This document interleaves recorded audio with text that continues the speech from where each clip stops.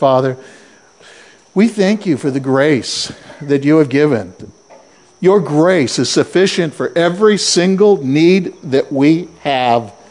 And Lord, we turn to you to guide us, to direct us. I turn to you, Lord, that you would speak through me. And Lord, that you would build us up in that most holy faith, that you would again teach us and guide us your truth that will set us free. Because Lord, we need to hear, and we need to hear from you. And all God's people said, amen. Well, first of all, I've titled this, The Blessings of the Son, or The Blessing of the Son. Last week we looked at the blessing of the Father. And this week we're looking at the blessing of the Son. And next week, right from the Scripture, we'll see the blessing of the Holy Spirit. So we automatically see the Trinity in there. And it's laid out time and time and time again. Although, again, the Trinity itself, the Word, is not mentioned in the Bible, the doctrine itself is taught from cover to cover. Let me read Isaiah 48:16. Isaiah 48:16. Notice what it says. Come near to me and listen to this. From the first I have not spoken in secret. From the time it took place, I was there. And the Lord God has sent me and his Spirit.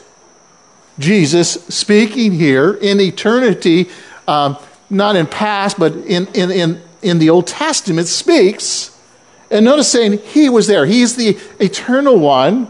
And he says the Lord God, speaking of the Father has sent me. That's referring to Jesus, the one who says, I am. The one who stood there again at the burning bush. I am Jesus.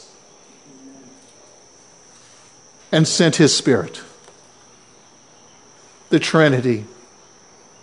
Taught in the Old Testament, New Testament, cover to cover. And yet in this city, as many cities, there are Jesus-only churches. They only believe in Jesus, and the Father no longer exists, and the Holy Spirit is no longer there. And many people are following after a false gospel, which is really, Galatians, as we saw, not even a gospel at all. Because it's not good news. It's not hope. It's not the truth. It is a lie.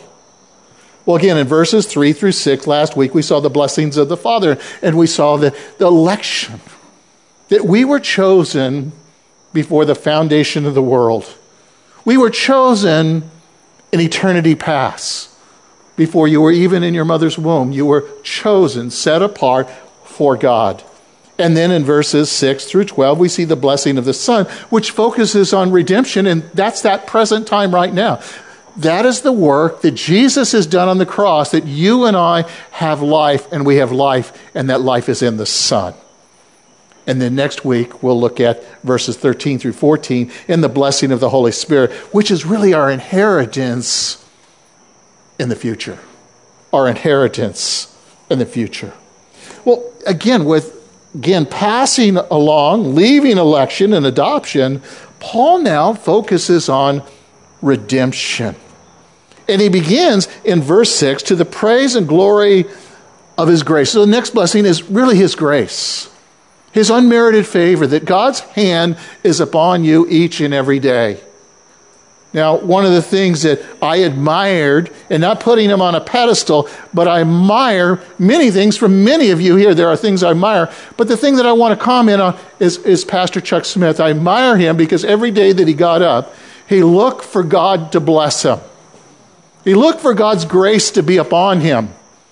Even if it were a trial, he considered it a blessing of God. And that's so important. He looked for God's grace. And exactly what is happening, praise of the glory of his grace. You are sustained by his grace. You stand by his grace. You are kept until that day of grace. And that one day when he comes for you and me, will be ushered in to the kingdom. Again, Paul mentions 3 times, verse 6, 12, and 14, he praised God for his glory, for his grace. Each occurrence, again, is praising God. The first one involves the grace of God. The second one is the children of God. You and I are the children of God. He praises God for the children of God. I praise God for the brothers and sisters in Christ that encourage me, challenge me, provoke me onto good works, sometimes chastise me. I need to be chastised sometimes. Do you? Yeah, sometimes we just need to be rebuked. We need to get a brother and sister who loves you will come to you and say, I'm not so sure about this or that in your life, because they love you. Not to say something is to demonstrate that you really don't love someone.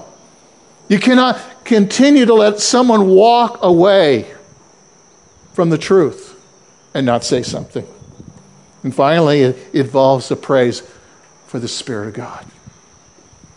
The Spirit of God that convicts you and me of our sin. The Spirit that brings illumination and understanding to the truth that will set you and me free. He goes on, which he freely, notice he said, bestowed upon us in the beloved.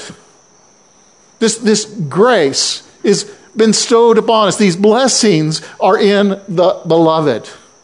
Who is the beloved? The beloved is Jesus Christ.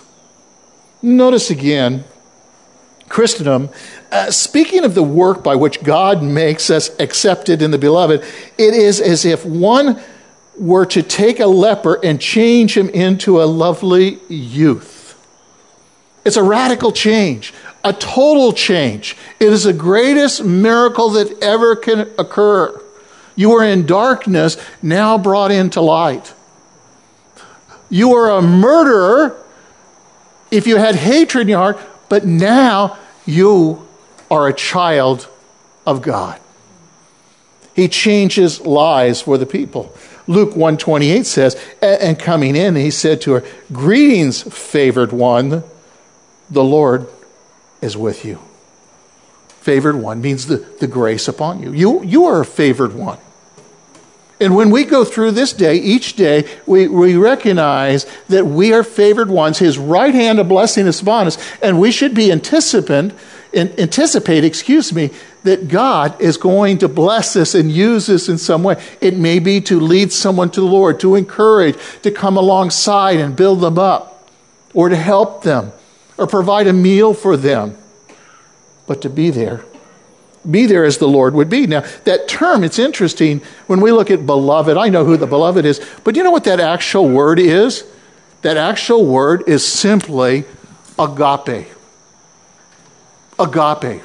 God is love. Now, this agape is a love, and please understand that has no restrictions. It's sacrificial. It gives itself without expecting anything back. Beloved has given himself. Now, first of all, the Father has given the Son, but now the Son has given himself to you, to me. And when we keep ourselves in the love of God, the idea is that we too go and give ourselves away, not expecting something in return. Anyone guilty? Oh, don't even hold your hand up. We oftentimes want to do something to get something in return. Sometimes we want to serve the Lord and just to remind the Lord we're His. No, we don't need to remind Him. We serve Him because He's worthy of serving. Because He's been good to us. He loves us. He's given Himself for us. Well, that word is agape or agapeo. It really describes, first of all, the attitude toward His Son. That He has given all for His Son. Now He's given His Son, given all for you and for me. And that's what makes you and me the favored one. The grace has been lavished. 1 John 4:9-11 says this, "By this the love of God was manifested," notice, "in us, that God has sent His only begotten Son into the world so that we might live through Him. In this is love, not that we love God, but that He loved us and sent His Son to be propitiation for our sins. Beloved, if God so loved us, we ought to love one another." But because God has poured his love into our hearts, if we are in the Spirit, we will love those that oftentimes hurt us. We will want the best for them. We may have to set up boundaries to protect ourselves. It doesn't mean we're going to be abused, but we want them to come to that saving knowledge of Jesus if they've not come. And it's so important. That's when the love of God is working in us. It means we belong again to his dearly beloved, and I love this, his dearly beloved belongs to you. You know, Christ is your inheritance. Wow, isn't that awesome? That he has given himself for you. The plan gave glory to God, that God would give his son and his son would give himself to you. Because it brings people into a relationship. Love has to have an object to love. And God chose us to love us. This is again God's plan for the gospel. Because it brings us to Jesus Christ. That we can experience his grace and experience his love. Look with me in verse 7. Notice again, all of this is in him. We have redemption through his blood and the forgiveness of our sins.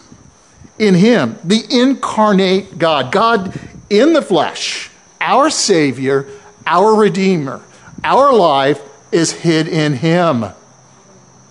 The Father sees us in him. That's our position, and because our position's there, that we need to walk our life out in him in the power of his Spirit, on reliance upon him, no longer striving on our own power, but on the power of the Spirit, letting the Word of God dwell in our hearts, manifest itself, that it becomes flesh in us, that we naturally walk it out. We don't have to think about it, that it's changed and transformed our personality.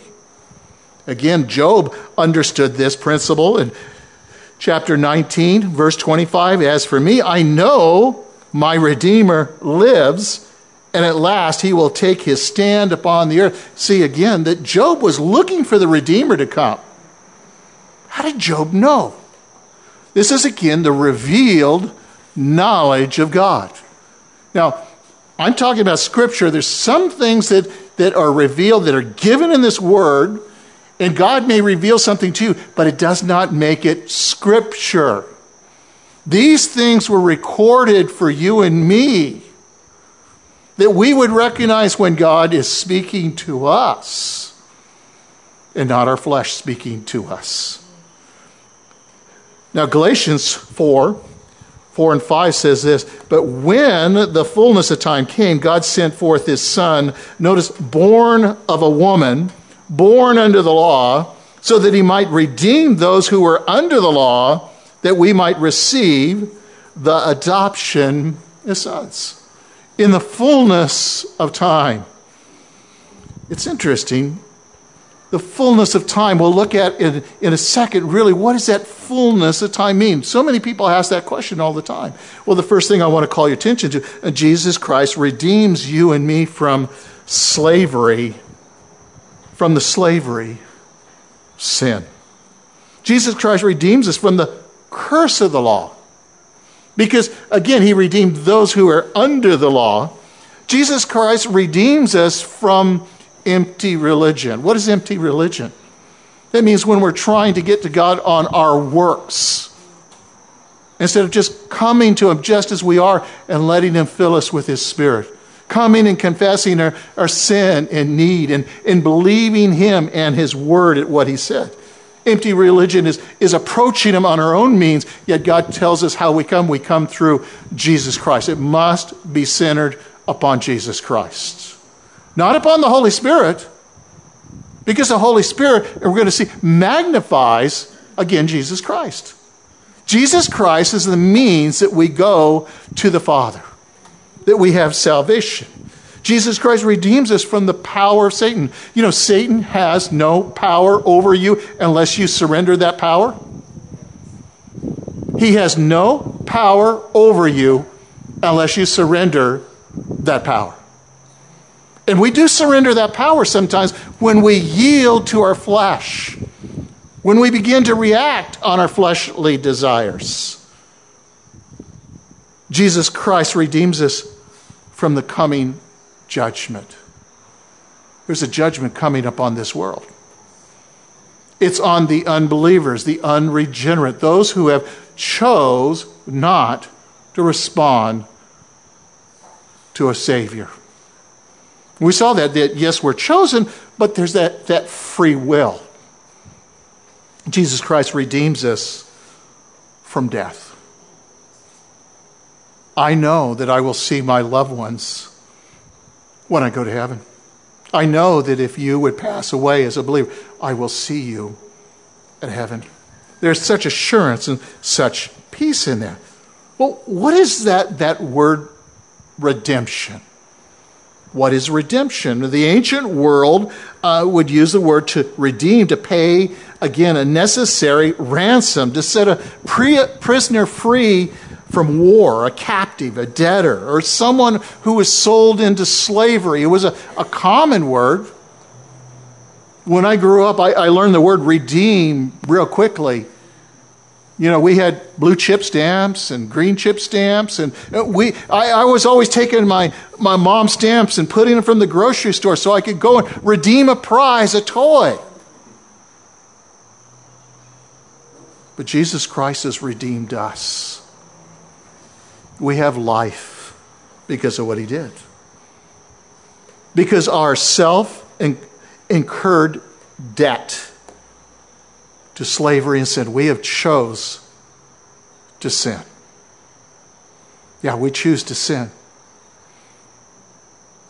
We choose to do it on our own power. Romans 6:16 says, "Do you not know that when you present yourselves to someone as slaves for obedience, you are slaves of the one whom you obey, either of sin resulting in death or obedience resulting in righteousness?" You have a choice. What will you submit to? Will you submit to the flesh? Will you submit to the Spirit?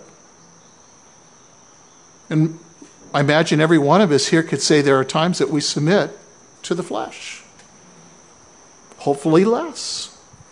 He's redeemed us and broken that power so we no longer have to, but we have to choose daily to rely upon his grace and believe that we'll be kept by his power.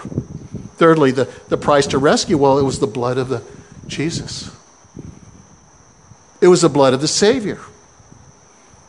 Now, again, that vocabulary for redeem or redemption is in the Old Testament and the New Testament. It speaks how God declares his people righteous.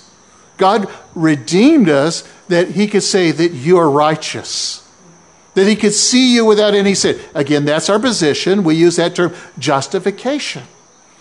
The purpose, again, is that we would have a right standing before him. He wants nothing to hinder that relationship with you and me. That's why we confess our sins when we sin now. Because the fellowship's broken, because we want to be right with him, and he's made that provision when we, again, confess those sins. Again, it is a sacrifice for sin that accomplishes this forgiveness, this redemption for all the people. First of all, Jesus died for all of the people, but not everyone will receive him. Universalism says everyone in the end will be saved. And that's not true.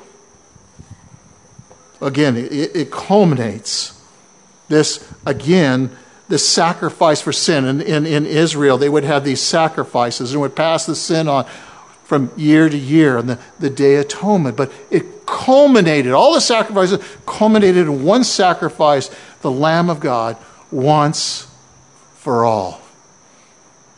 Jesus, when he died once for all, and there's no need for any further sacrifices. See, redemption has accomplished our pardon.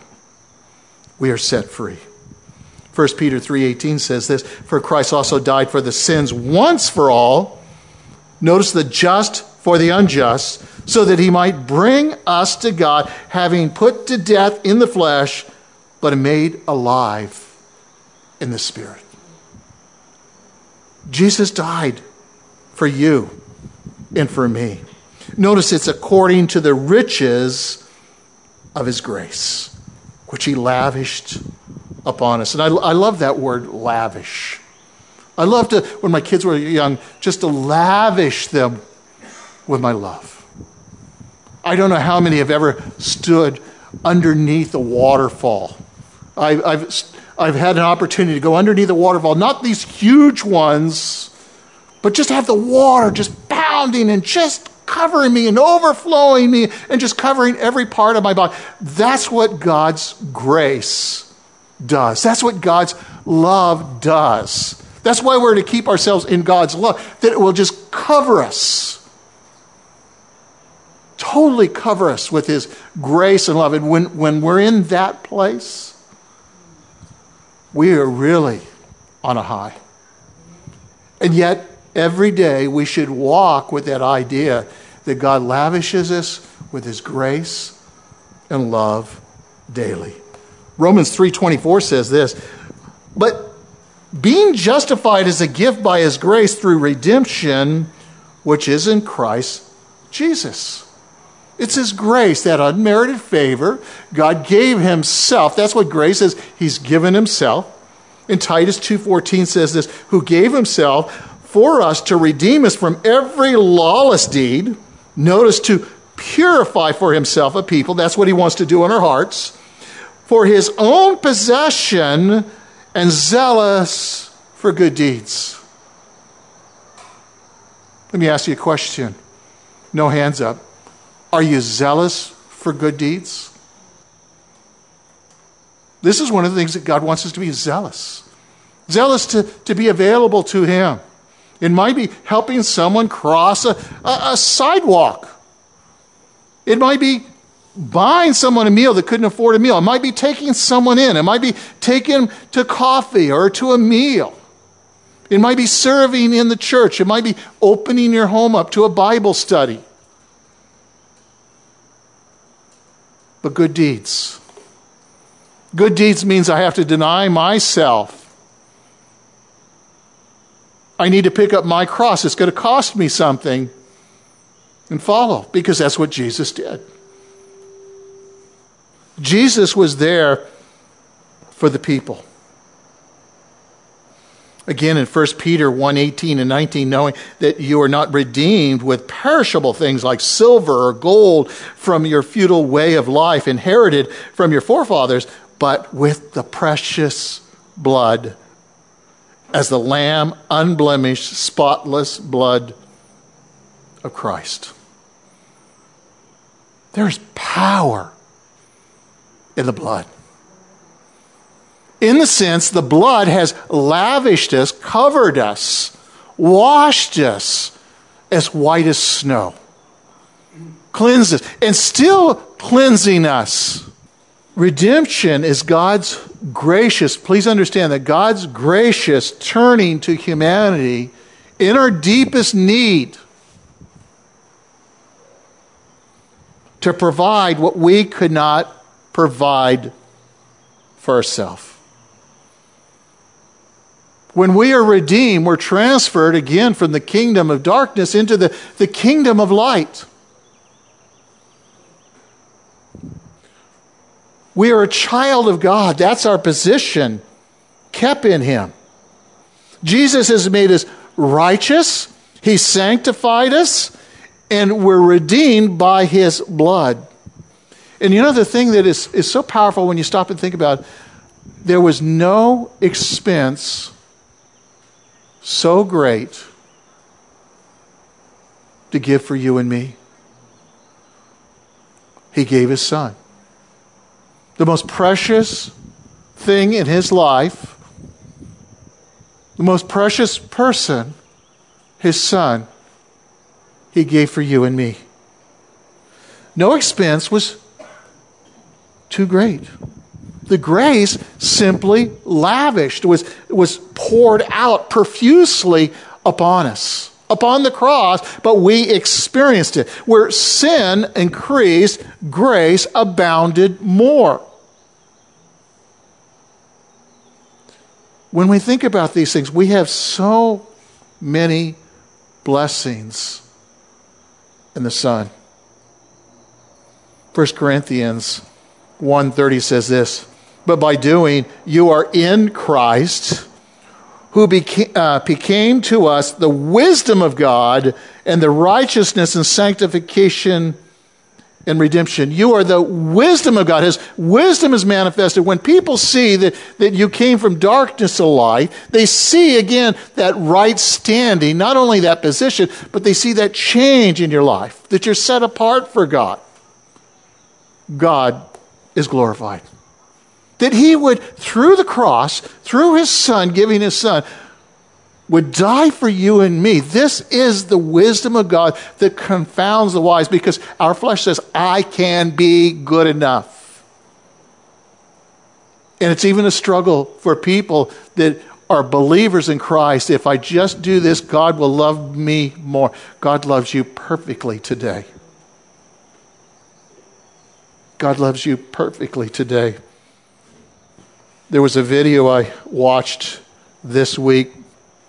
It was a husband who was taking care of his wife. She had dementia. He lived with her all of his life, like 60-some years. She had taken care of him all those years, and now she's unable to take care of her. He feeds her, he dresses her, he does everything. He got a bike and he made it so she has a big seat out in the front, and they ride down by the beach. I think it's in England is where this is. And they do everything together. And his thing is, she has been so good in taking care of me. I get to take care of her now. Our Savior has been so good to us. And we want to take care of his business here. Jerome said this, "The one who has yet to be redeemed is captive. He has ceased to be free by coming under the power of the enemy." So we are captives in this world, bound by the yoke of slavery, the principalities and powers, unable to release our hands from our chains. So we raise our eyes upward until the Redeemer arrives. We need to be looking up each and every day for the Savior coming again. Redemption, notice, is through his blood. Through the blood of the Lamb. Leviticus 17:11 says this, notice, the life of the flesh is in the blood. "And I've given it to you on the altar to make atonement for your soul, for it is the blood by the reason that life that makes atonement." Now we apply that today to the blood of the Messiah, Jesus' blood. The Father gave this blood, this sacrifice, right from the very beginning of Genesis through until Jesus would come and Jesus would die once and once for all. Messiah's blood would be shed for you and for me. Blood is a symbol of life. A symbol of life, which thus plays an essential role in the sacrificial system all through the Old Testament. It was pointing people to the fact that the Messiah would come one day and die for each and every person. The shedding of the blood of a sacrificial animal represents the giving of life. So when they sacrifice it, life would be given. A picture what Christ would do for you and for me. The blood of Christ refers again to Christ, again, obedient giving of himself. Jesus willingly gave himself. These things are so important when we're sharing with people when they begin to understand. Historically, we know that Jesus died. He was resurrected. That's undeniable, but they play Jesus down as he's a good man. Oh, he was a prophet. No, he was God in the flesh. The Lamb of God who takes away the sins of the world. Well, how does our forgiveness relate to Christ's redemptive grace? Origen says it this way: forgiveness of sins follows redemption For there would be no forgiveness of sin for anyone before redemption occurs. First, we need to be redeemed, to be no longer subject to our own captor or oppressor, so that having been freed and taken out of his hands, we may be able to receive the benefit of remission of sins. Once our wounds have been healed, we're called to live in accord in piety, notice, and other virtues. Redemption comes first, then forgiveness. Look at verse 9. And he made known to us the mystery of his will. Really becomes the fifth blessing as we go through that chapter. Notice again, he made known to us the mystery of his will, according to his kind attention, which he purposed in him.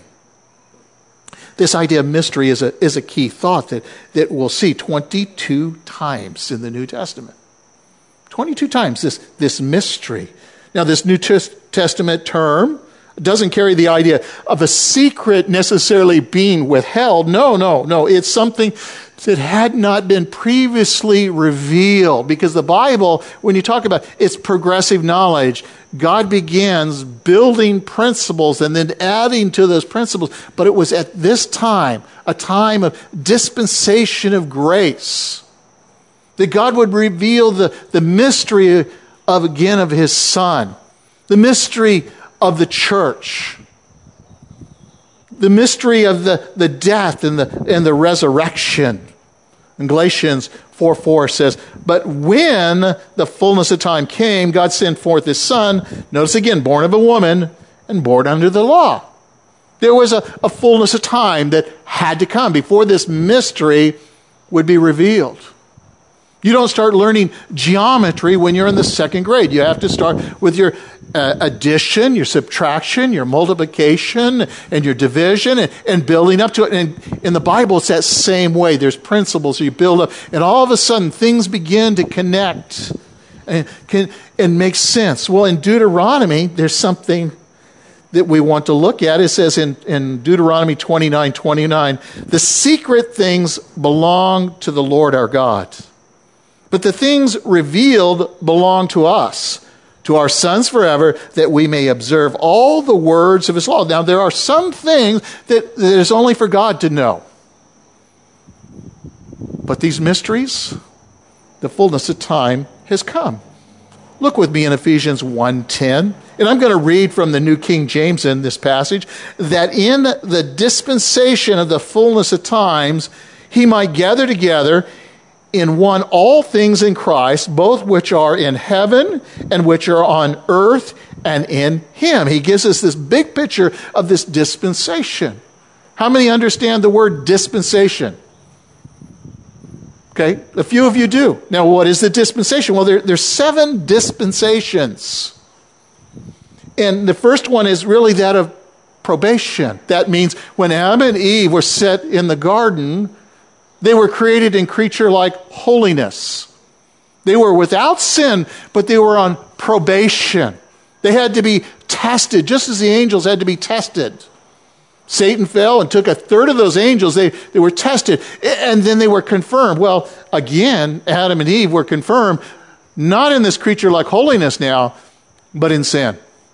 And we have that inherited nature. And then there's this dispensation again that comes as a moral conscience. Romans chapter 1 talks about that. Because see, Adam and Eve didn't understand sin in the beginning. They were not aware of sin. They didn't know it. But after they sinned, now shame entered and they were aware of this sin. Now their conscience begins to work. So it becomes a dispensation of grace where God deals with man, again, by faith, believing in what God says, but deals with them through this moral conscience. And you and I have a moral conscience unless we've seared it. Unless we've seared it. Then there's a dispensation of human government. That, again, was the Tower of Babel. And we saw what that ended up with. And the languages were divided. And we saw in each case, man could not rule himself. Man could not but sin. Man always tried to exalt himself, get to God on his own approach, be like God. So God then has the dispensation of promise. That was given to Abraham, Isaac, and Jacob. A promise, again, that of the nation of Israel, the 12 tribes, and the promise the Messiah would come. And that was given in the Garden of Eden even, as far as the Messiah.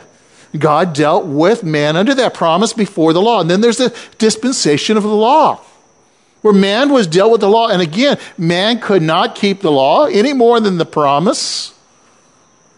And you and I are in what's called the dispensation of grace, and I'm so thankful. The dispensation of grace, because we cannot keep the law. Even when our moral conscience convicts us, sometimes we don't do the right things. But God, by giving his own Son to die for you and me, has made provision that you and I can approach him through the blood of the Lamb. There'll be one more dispensation. It's called the dispensation of the kingdom, the dispensation of the kingdom. And that's where God will fulfill every promise to Abraham, Isaac, and Jacob. It's what's called the millennial kingdom. Now, Paul's idea is that God will make all things, again, add up at the end. God's going to bring all the pieces together at that right time, and that's important to understand. Romans 8:18, follow with me. For I consider that the sufferings of this present time are not worthy to be compared with the glory that is to be revealed to us.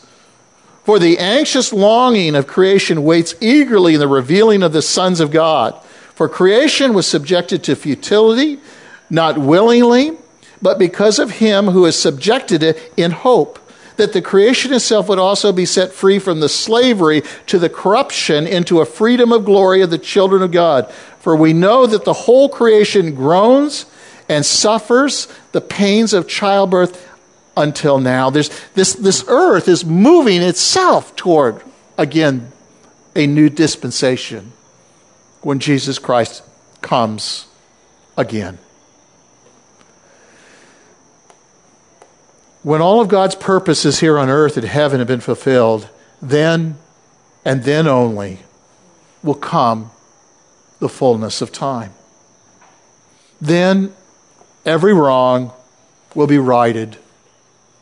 Every matter resolved according to God's holy love and justice. You remember in the book of Revelation, again, the martyrs were under the altar crying out, waiting for the fullness of time.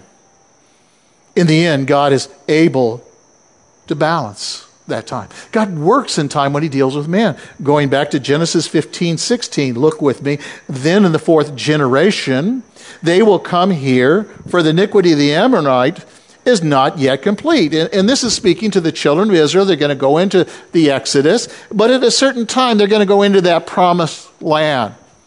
Only when the Amorite come to the point of no return, when they no longer respond, when there was no hope of salvation.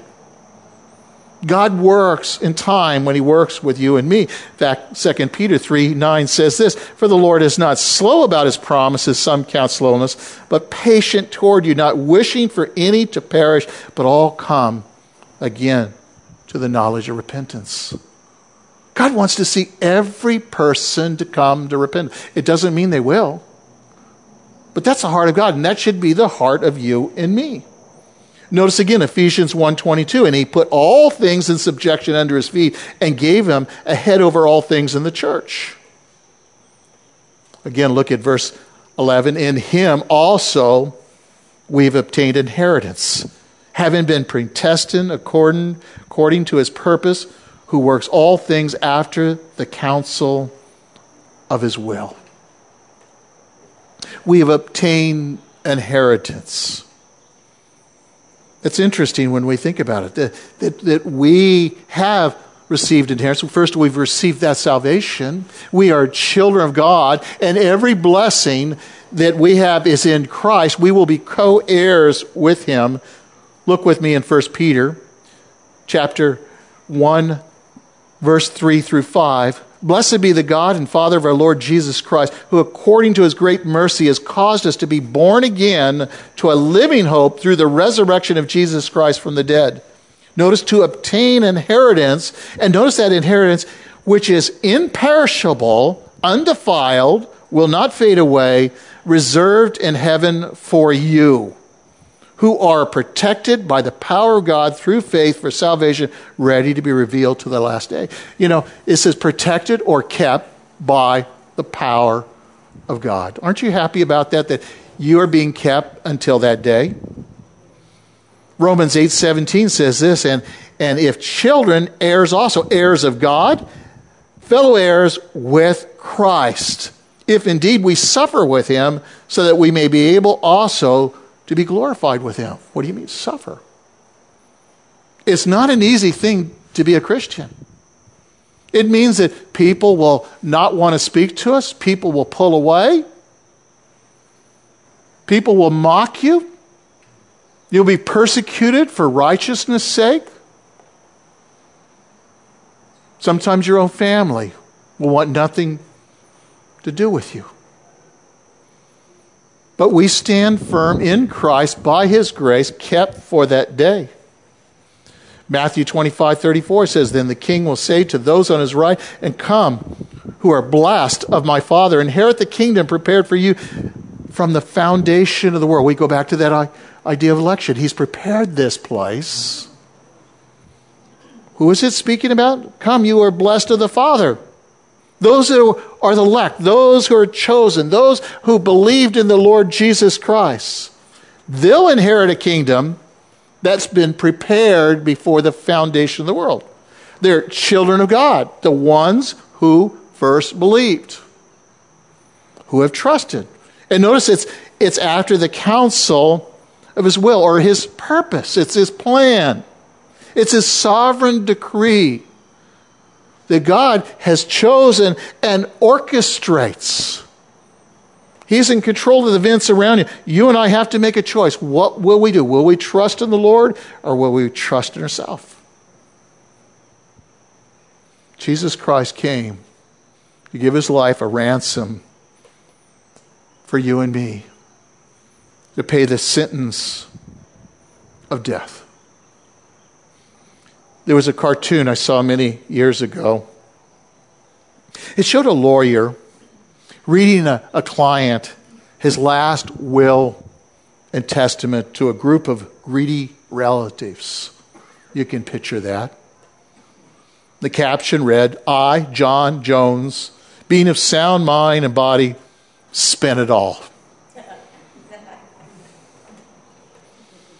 When Jesus Christ wrote his last will and testament for the church, he made it also possible for us to share his riches, though. Instead of spending it all, he paid it all. He wrote us into his will. Then he died, that he would then become the advocate and make sure, when we believed and trusted in him, that we would receive that inheritance because of what he has done for you and me. Father, thank you that you have provided the spiritual blessings, everything that we need for life and godliness. Father, you had chosen us to be holy and blameless. Father, you have adopted us to be your children into the family. And Lord Jesus, you have redeemed us and forgiven us. And you have made us a blessed people. Thank you for loving us. Thank you for the hope that we have in you. And all God's people said, Amen.